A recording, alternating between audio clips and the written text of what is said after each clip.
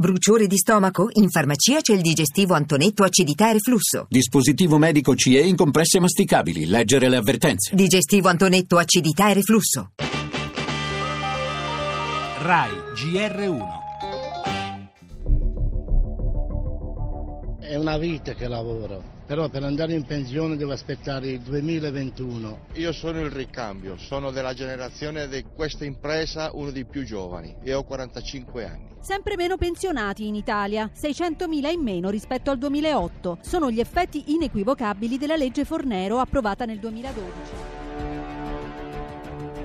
L'azienda dove lavoro io, l'età media è 55 anni. Siamo tutti grandi, guarda i capelli bianchi ho io, capito? E sono uno di quelli più giovani. Aumenta però il reddito pensionistico lordo pari a oltre 17.000 euro. Sono i dati contenuti nel rapporto Istat che rileva...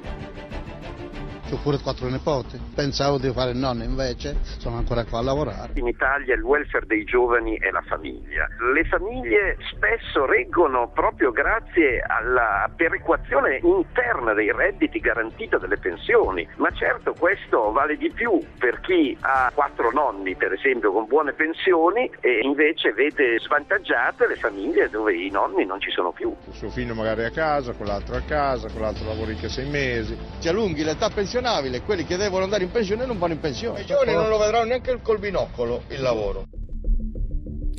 Più che un ricambio, un ingorgo generazionale, oltre al rischio di rinunciare, come spiegava il sociologo Maurizio Ambrosini, a una delle più diffuse forme di welfare per le famiglie, il sostegno economico e non solo dei nonni.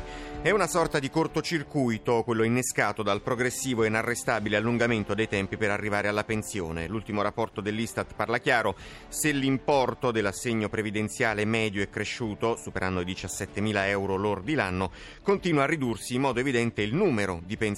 Nel 2015 80.000 in meno rispetto all'anno precedente, 600.000 in meno nel confronto con il 2008, dunque ben prima della legge Fornero.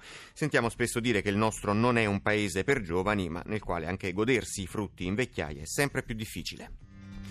Nel nostro giornale in primo piano la bufera che si abbatte sui sindaci di Milano e Roma. Sala si autosospende perché indagato nell'inchiesta sull'appalto Expo. A Roma inquirenti in Campidoglio, nel mirino le nomine fatte da Virginia Raggi. Intanto sulle principali questioni dell'attualità politica interviene da Bruxelles il premier Gentiloni. L'economia con le novità nella vicenda Montepaschi e nel contenzioso tra Vivendi e Mediaset. Tra le notizie dall'estero l'evacuazione di Aleppo e l'attacco di Obama a Putin per il presunto intervento nella campagna presidenziale americana. Il cinema con l'edizione restaurata del Mago di Oz, lo sport con le ultime dalla Serie A di calcio.